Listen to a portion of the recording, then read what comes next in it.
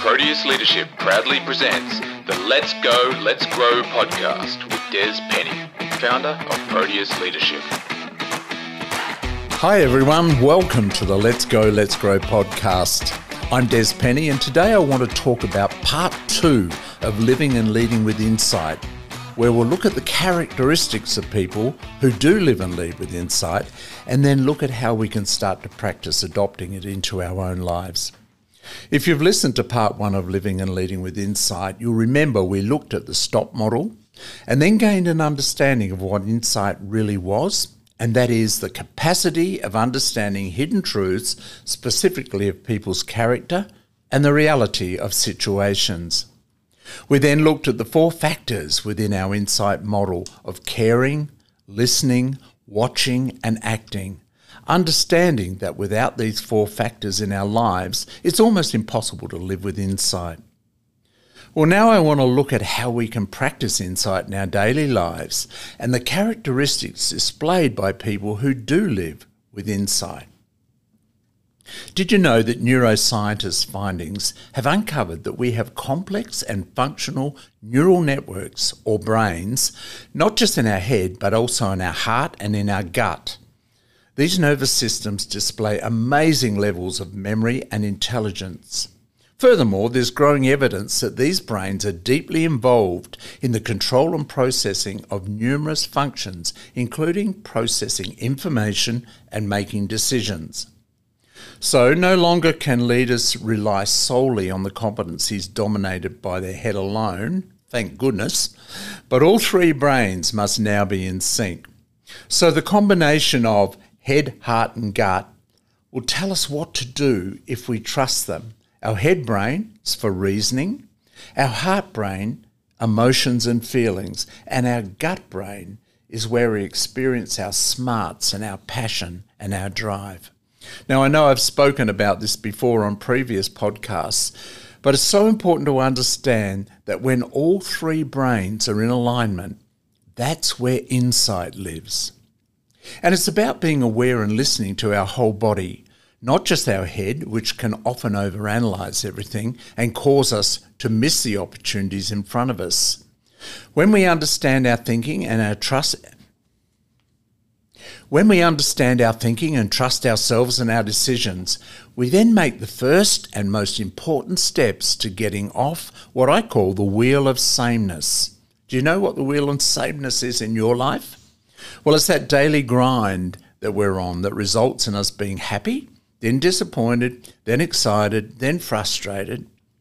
It's when we put band-aids on things and spend our lives addressing the same problems year after year, never really working towards a solution. It's when disappointment and frustration become our dominant emotions. I've been there. I'm sure you have at some time too. And it's when our real purpose and why seems so far away from the reality we are living. Again, sound familiar? Well, nothing could be further away from living and leading with insight, and yet this is a life that a high percentage of people choose to live because it's simply easier and requires minimal change, but it has enormous and often unseen consequences. To experience growth, life needs to be constantly put through a sieve, discarding the things that are of no use to us and then focusing on the things that build us up. This is what living with insight does. It helps us to prioritize what is important on a daily basis. In other words, as I said in part 1 of this podcast series, it removes the unnecessary and eliminates the noise. We don't have insight because we think or say we do. It's displayed in our character and through our behaviours and our responses to a range of different events and environments. And there are some very obvious characteristics of insight that display themselves in our lives. And we can use these as a measure of where we're at and what changes we need to make. So, if you're able to, grab a pen and a paper and honestly rank yourself from 1 to 10 as to where you are at in each of these areas right now. 1 being non-existent in your life and 10 being world champion. Be honest, because We'll never experience insight until we are. By the way, if you're driving at the moment, then please don't do this activity.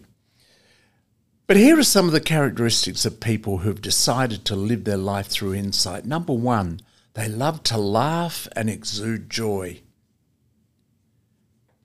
Is joy being displayed in your life right now? You know, somebody said to me not so long ago when I was going through a tough time, Des, you're losing your joy. My response to them was, I'm not losing my joy. What are you talking about? Which obviously meant I was. Joy is so important in our life, and living and leading with insight will exude that characteristic. Discover where you get your joy from. Find it again because it's so important. The second one is that they encompass change with excitement and they get involved. I think we've all bunkered down. Everybody knows there's a lot of change going on, and some people just tolerate change, or we're told to pivot. But what a difference when we encompass a change with excitement and get involved. It's amazing what more we see and experience. The third one is that they embrace spirituality and balance. They find their personal place where they draw strength from. Now, when I say embrace spirituality, this is not about religion, although for some people it might be. But it's about that inner source. Where do you go to get that information or to draw on the past or your strengths? As I said in session number 1, podcast number 1, I use the stop model. Number 4, they take control and they don't blame. And again, this is demonstrated in the way they speak and how they behave. Where do you fit there? What's your rating there? Next one is that they see ahead. They're forward-looking, not constantly living in chaos and focusing only on the bad. Now, all of these are characteristics that are demonstrated by people when we start to live and lead with insight. Number 6 is they put things into perspective. In other words, they don't live life as a drama. Number 7, they're compassionate. They're kind to themselves and they're kind to others. And they have a strong and balanced care factor. Number 8, they embrace creativity and offer up ideas. They don't just wait for someone else to come up with all the ideas and make it happen. They don't sit back. They get involved and give their suggestions and ideas. And number 9, they exude continuous passion about life and the privilege they've been given to live it. 3 more. Number 10, they look for answers. They don't give up. They're solution focused. And number 11, and I've got to be honest, this is the one I'm still working on. Number 11 is they are patient. Number 12, they confront their challenges. In other words, they don't continually procrastinate and put things off. So how'd you rank? Do you know what your strong points are? Do you know what you need to work on? Because surely these are the characteristics we all want our lives to display. So then let's make smart decisions to make that happen. And only you can change the rankings. But just be reminded, unless we work on ourselves, we will never effectively live and lead with insight, and we will never discover balance in our lives. And when we understand these characteristics, then we can monitor ourselves and make the required and desired changes. Because every time we accept the status quo, we diminish our level of insight and take a step backwards. So when we don't do something that we know we should, we don't stand still. We actually take a step backwards. And just like the stop model I discussed in podcast 1 of this series, we have to own our emotions and behaviours and challenge those that need to be changed by being honest. We're never going to be at the top of our game in all of these areas at the same time. We're human. But having a checklist and caring enough to make change will certainly ensure that we're constantly learning and moving forward. As I've already stated, building insight is about working on ourselves so that we can conquer and build on the things that we are faced with on a daily basis and become better people. In fact, some people would call it mindfulness. And there's a massive interest right now around the whole subject of mindfulness. But just like everything else we hear, it's important not to get caught up in the spooky, unrealistic, and narrow definition of mindfulness. It's more than just feelings. And here's what mindfulness is. The old Cambridge Dictionary tells us this. Mindfulness is the practice of being aware of your body, mind, and feelings in the present moment to create a feeling of calm. I love that. I'm going to say it again. Mindfulness is the practice of being aware of your body, mind, and feelings in the present moment to create a feeling of calm. Now, if that's not insight, then I don't know what is. So, how can we practice mindfulness in our daily lives? When we teach ourselves to see what's really going on and stop reacting to the obvious and getting angry, then we know how to calm a situation and deal with the issues that bring about a resolution and bring hope to that situation. Again, that sounds like leading with insight to me. And when we adopt mindfulness, we stop judging ourselves and others. And this can be another good guide as to how we are going. I know when I'm being judgmental, insight disappears.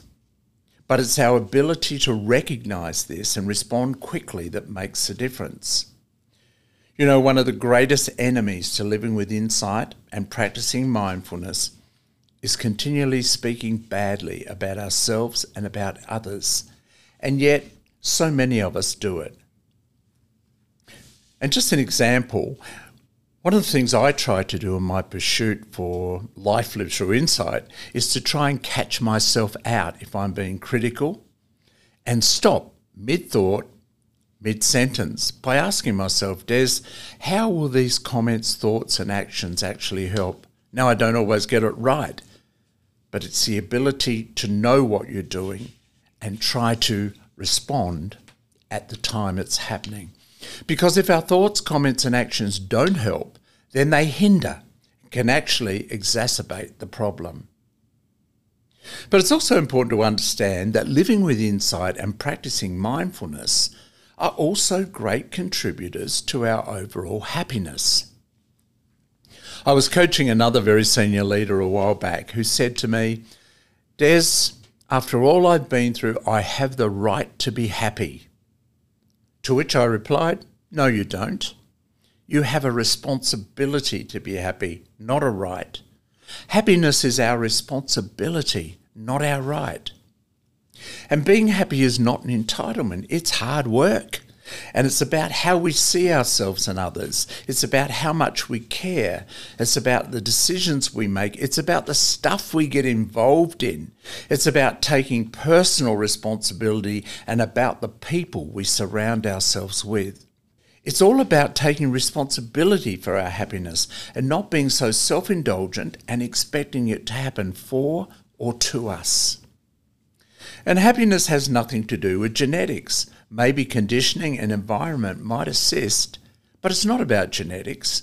We're all responsible for our own happiness, and the more we take responsibility for our own happiness, the more we experience it.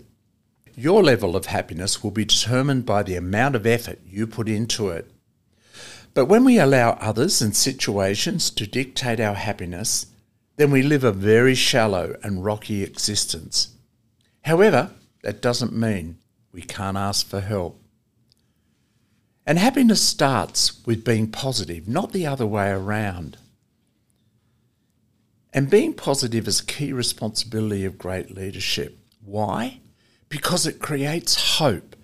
And really, that's the role of leadership. We are creators of hope. So if you're not a positive person, do something about it. Otherwise, you'll never truly experience sustainable happiness, and you will never experience a life lived through insight and hope.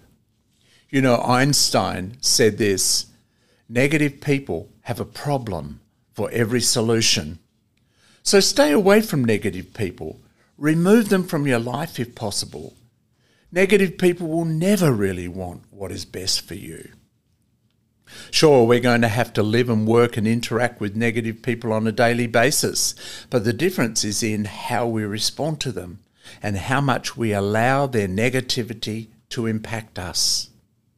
And when we live our lives through insight, we start to focus on the things that make us better. Then positivity and happiness result, and they don't need to be forced.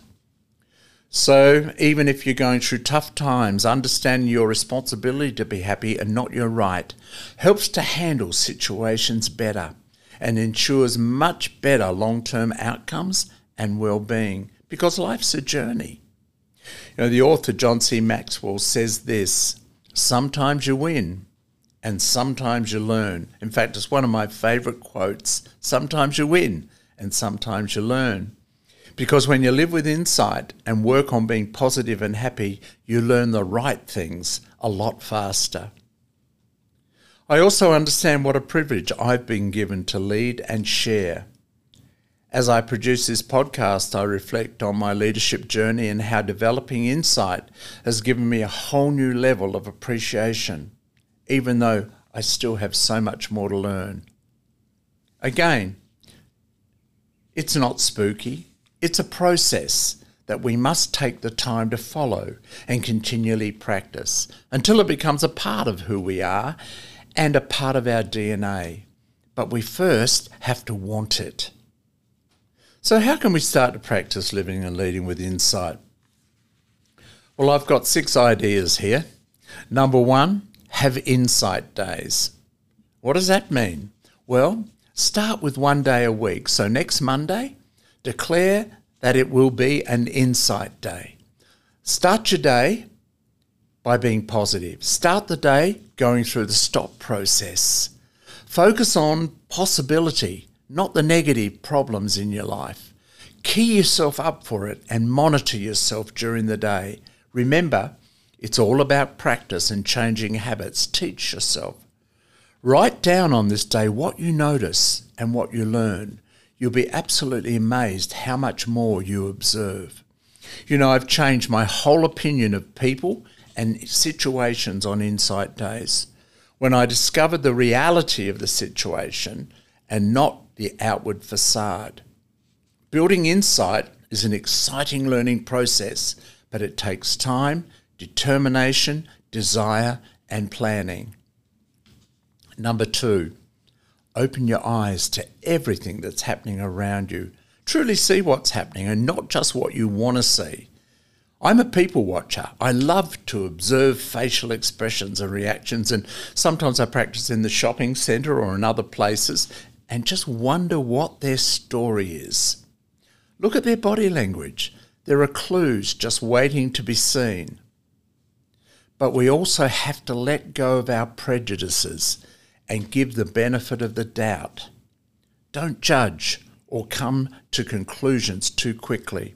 Again, this is so hard to do, but living with insight demands that we put the effort in. Number 3 is ask yourself questions. Why am I treating myself or that person this way? Stop it now. Call yourself out. Don't justify your bad behaviour, expose it and deal with it, otherwise we never learn. Consider why they are speaking and behaving like that. There must be a reason. And consider why you are thinking like that. Understand why and make change. Remove yourself from the situation until you understand. Otherwise, you will say and do things you wish you hadn't. Then ask yourself questions on what could be if you changed your approach as a result of what you have seen. Number 4, act on your convictions. Now, this is the big one. We need to trust our gut because it's usually right. And your actions won't always be easy or well received, but it's how you do it. Be prepared, if appropriate, to reach out to say something, even though it would be easier not to. We can't ignore or walk past bad behaviour, nor should we ignore acknowledging good behaviour. But whatever we do, if we're going to live and lead with insight, we must take action. Number 5, learn from the situation. Ask, why did it happen and what have I learned from this? Again, Maxwell quote, sometimes we lose and sometimes we learn and sometimes we get it right. You see, if we don't address and process a situation, we never learn. So write it down. What did you learn from this situation? And the final one, number 6, make changes. Insight requires us to make behavioural changes. Are you prepared to do that? If so, then do things differently as a result of these experiences. Don't just talk about it, do it. Because if there's no change, then what's the use of all this? It just builds our stress and we become more frustrated. So, take control of the things you can control and change what needs to be changed, and stop focusing on what everyone else needs to change, but focus on yourself. Because insight will require us to make the changes first. If not, we'll continue to live on the wheel of sameness, frustrated, then happy, then frustrated, but never really learning or growing. Remember, doing nothing gets you nowhere. So, what is insight? It's the capacity of understanding hidden truths, specifically of people's character, and sees the reality of situations. But living and leading with insight is hard work, but then so are most things that are good for us. Remember, having insight is not spooky. It's a process that we can all learn to adopt to our lives if we really want to. So we all need to make the decision, do I want to learn to live and lead with insight or not? If so, start now by slowing down, taking stock, owning your situation, and then proceeding. But if you choose to go down this path, then be prepared for insight to totally change the way you think and act. I also hope that you choose to be happy and take responsibility for making it happen so that you can truly appreciate what life has in store for you when you live and lead with insight. You've been listening to the Let's Go, Let's Grow podcast. I'm Des Penny, thanking you for listening, and I encourage you to sign up on your favourite podcast platform so that you can enjoy further episodes as they drop. If you've enjoyed this podcast series, then feel free to leave a review on your chosen podcast app.